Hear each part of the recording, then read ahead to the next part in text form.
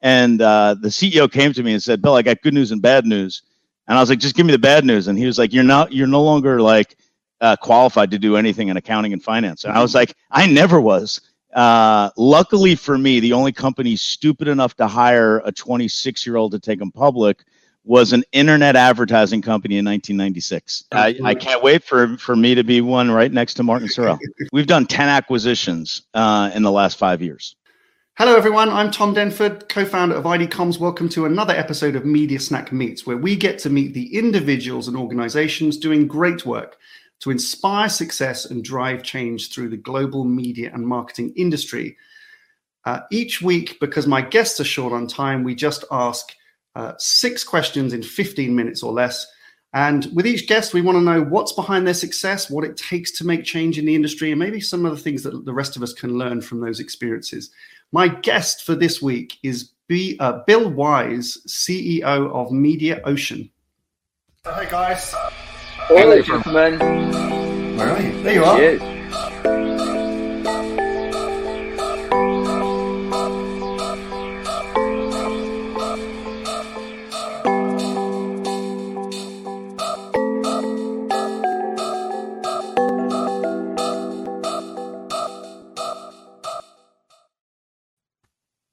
Hey, Bill.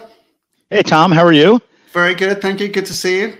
Lots of familiar faces in the intro. I could see you backstage. I can't wait for me to be one right next to Martin Sorrell. Exactly. Right. So you know the format, so we'll get straight into it.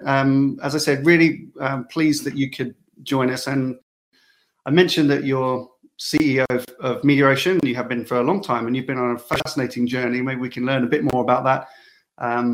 And there's some been interesting recent things I'm sure you're going to touch on in this recent developments and announcements with the company that if you feel free to share with us, because I think really some really interesting work that you guys are doing. So first off, just explain for those that don't know you or Mediaocean, what is it you do, and something that in your journey, either at Mediaocean or elsewhere, that you've been most proud of. Sure. So Mediaocean was founded off of the merger of 2 actually competitive businesses, Donovan Data Systems, or DDS, which was founded in 1967, and then a much newer venture-funded startup that I was running called MediaBank.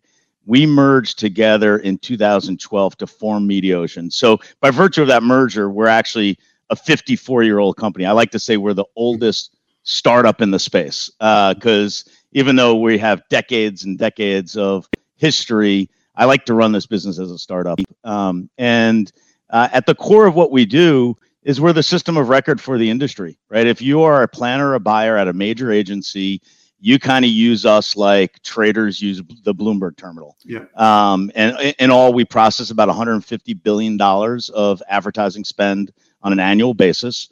And obviously the last, 10, 15, 20 years, the ad tech industry has become incredibly complex ecosystem. A lot of valuable companies have been, born from kind of this supply chain, and just I kind of love what I do. I love the company. I love the space, and that's Mediaocean. Good, and I mean, you've been on a fascinating journey. So those of you that know you know that you've been through some amazing companies in that time. So, but what do you look back on as being that you're most proud of? I think I'm most proud of, the ability to kind of stay ahead of the market, right? I mean, the market is moving at such a fast pace that you kind of have to aim ahead of the target because it's such a fast moving target.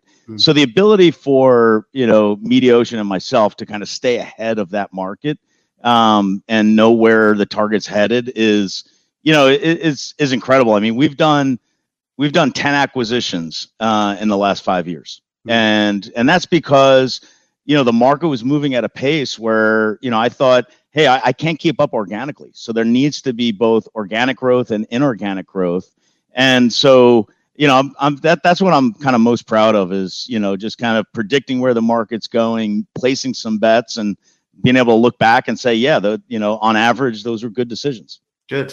Love that. Right. Question number 2. So I can guess that you're quite passionate about the media business, Bill, but what is it that gets you most excited? What's the best thing about working in media? It has to be the people. So I don't know if you know this about me, but the first 4 or 5 years of my career, I was a certified public accountant or CPA. And it was interesting because I was actually blessed that I was not a good accountant. So I needed to find a new career. But that industry was interesting because the loose links kind of dropped pretty quickly, and then the really strong links ended up leaving the chain and kind of going on and being investment bankers or being controllers or CFOs of companies. And I felt like mediocrity rose to the top. Luckily for me, the only company stupid enough to hire a 26-year-old to take them public was an internet advertising company in 1996. Yeah. And that company was their name at the time was Ian, which was an acronym for Internet Advertising Network. It's like naming your dog. And there's a bunch of tech guys from Atlanta that knew nothing about the industry. They ended up selling a piece of the company to an ad agency who had a digital division called DoubleClick. And as part of that investment, we took over the name DoubleClick. And I just kind of got lucky in that, I took DoubleClick public. And the other nice part is 1 year later, we were a publicly traded company about a year and a half later. And the CEO came to me and said, "Bill, I got good news and bad news." And I was like, "Just give me the bad news." And he was like, "You're no longer like qualified to do anything in accounting and finance." And I was like, "I never was." And so, and he looked at me and said, "Hey, you want to get an MBA? You're going to get it here." And so I just kind of been blessed, and I've been doing it for 2.5 decades since. Good for you. Next question. As Mediaocean as a business, you sit in a really interesting position because as you mentioned, you refer to yourself as this system of record that we see you as. So normally a media snack, we're either taking the perspective of the marketer or the perspective of the agency, really in quite that kind of transactional way, or the perspective of the the publisher in the marketplace.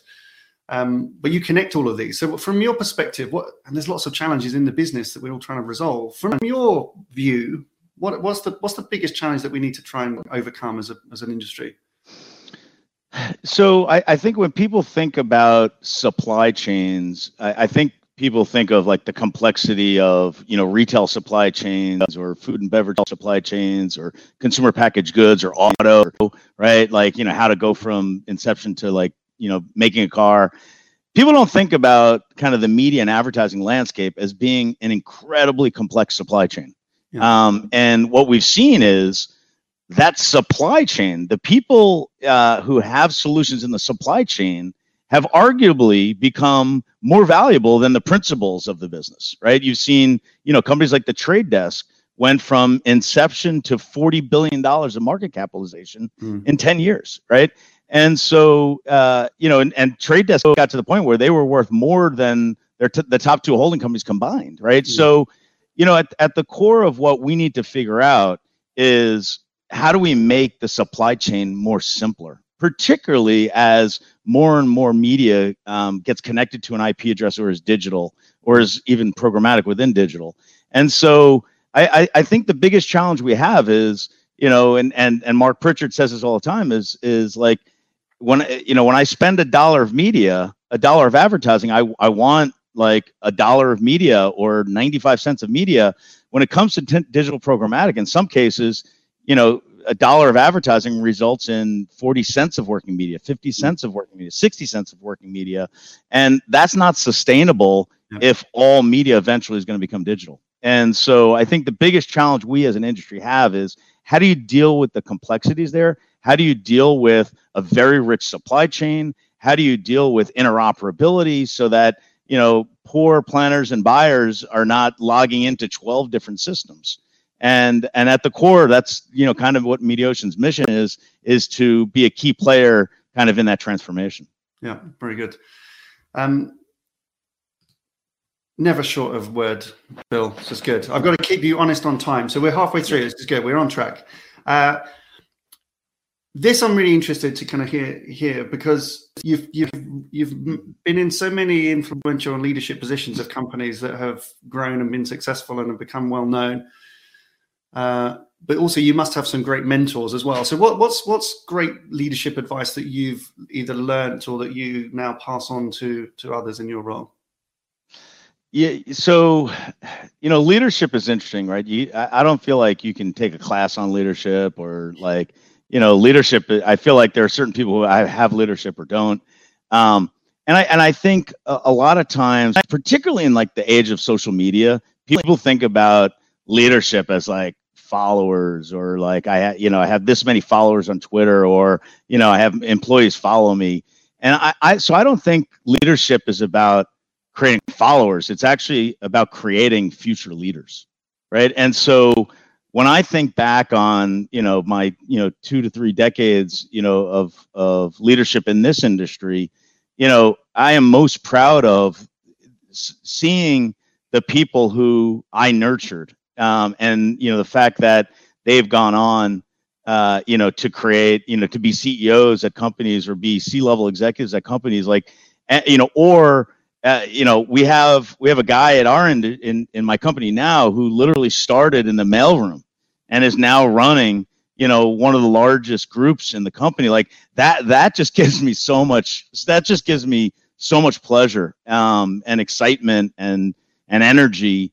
I think the other part is like I kind of grew up like this poor kid with a single mom. We had no I never knew we had no money until I got to college. And then I was like, wow, I really have no money. So for me, I'm always rooting for the underdog. I always love, like, you kind of find there's so much talent in this industry. So for me, leadership is all about creating the next generation of leaders. Yeah, I love that. Very good. So moving on nicely. So, I mean, you obviously have a clear passion for the people that you work with and the talent in the industry outside of work. Now, I know you have 5 kids, I think, which probably keeps you very busy. So apart from that, where would we find you? Where do you go to kind of recuperate and reflect away from the media industry? Yeah, so it is true. I do have 5 children. And I actually think that keeps me young. I actually have 2 in college and 2 in diapers, and then 1 in high school. And so, kind of like having those extremes has just been incredible. And I think, when my older kids were younger, I was trying to start my career, and, you're young and you don't really have money and you can't afford help. And, and now I feel like I'm just enjoying parenthood the second time around, because I have the luxury of, kind of already did it. And kind of seeing it through a different lens has just been such a gift to me. And so outside of that, which, between work and that, there's not much time.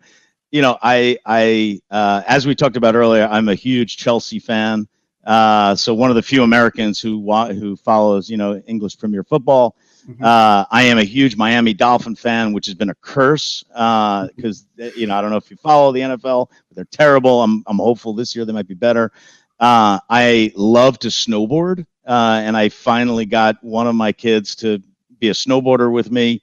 And then at the end of the night, I love to kick back with a California cab.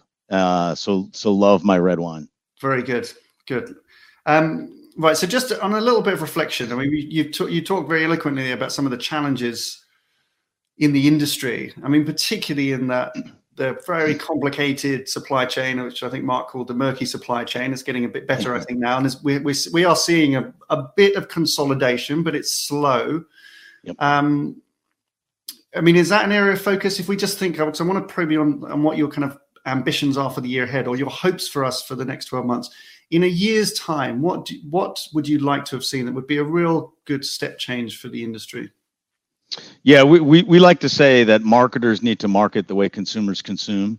And certainly through the pandemic, you've seen kind of this transformation to streaming and digital, that, probably, over 6 or 7 quarters, it would have taken 6 or 7 years to get there. And so, in the years ahead, I think there's just going to be mass innovation, towards that transformation.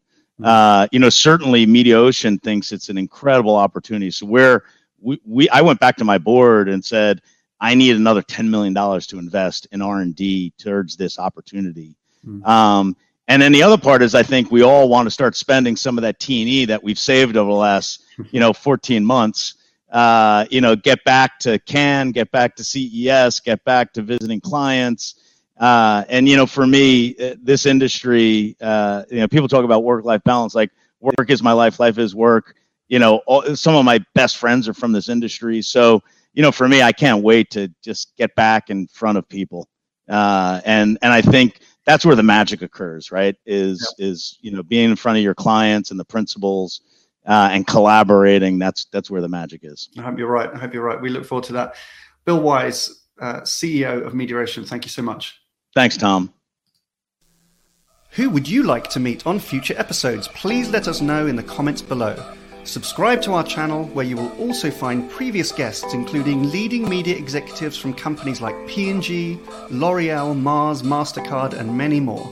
Plus, some of the industry's most provocative thought leaders, such as Belinda Smith, Jerry Dakin, Professor Mark Ritson, Nadine Karp-McHugh, and Gary Vaynerchuk. You can also subscribe to get new episodes each week, and if you like this episode and think someone else would, then please do share it. Thanks so much for watching.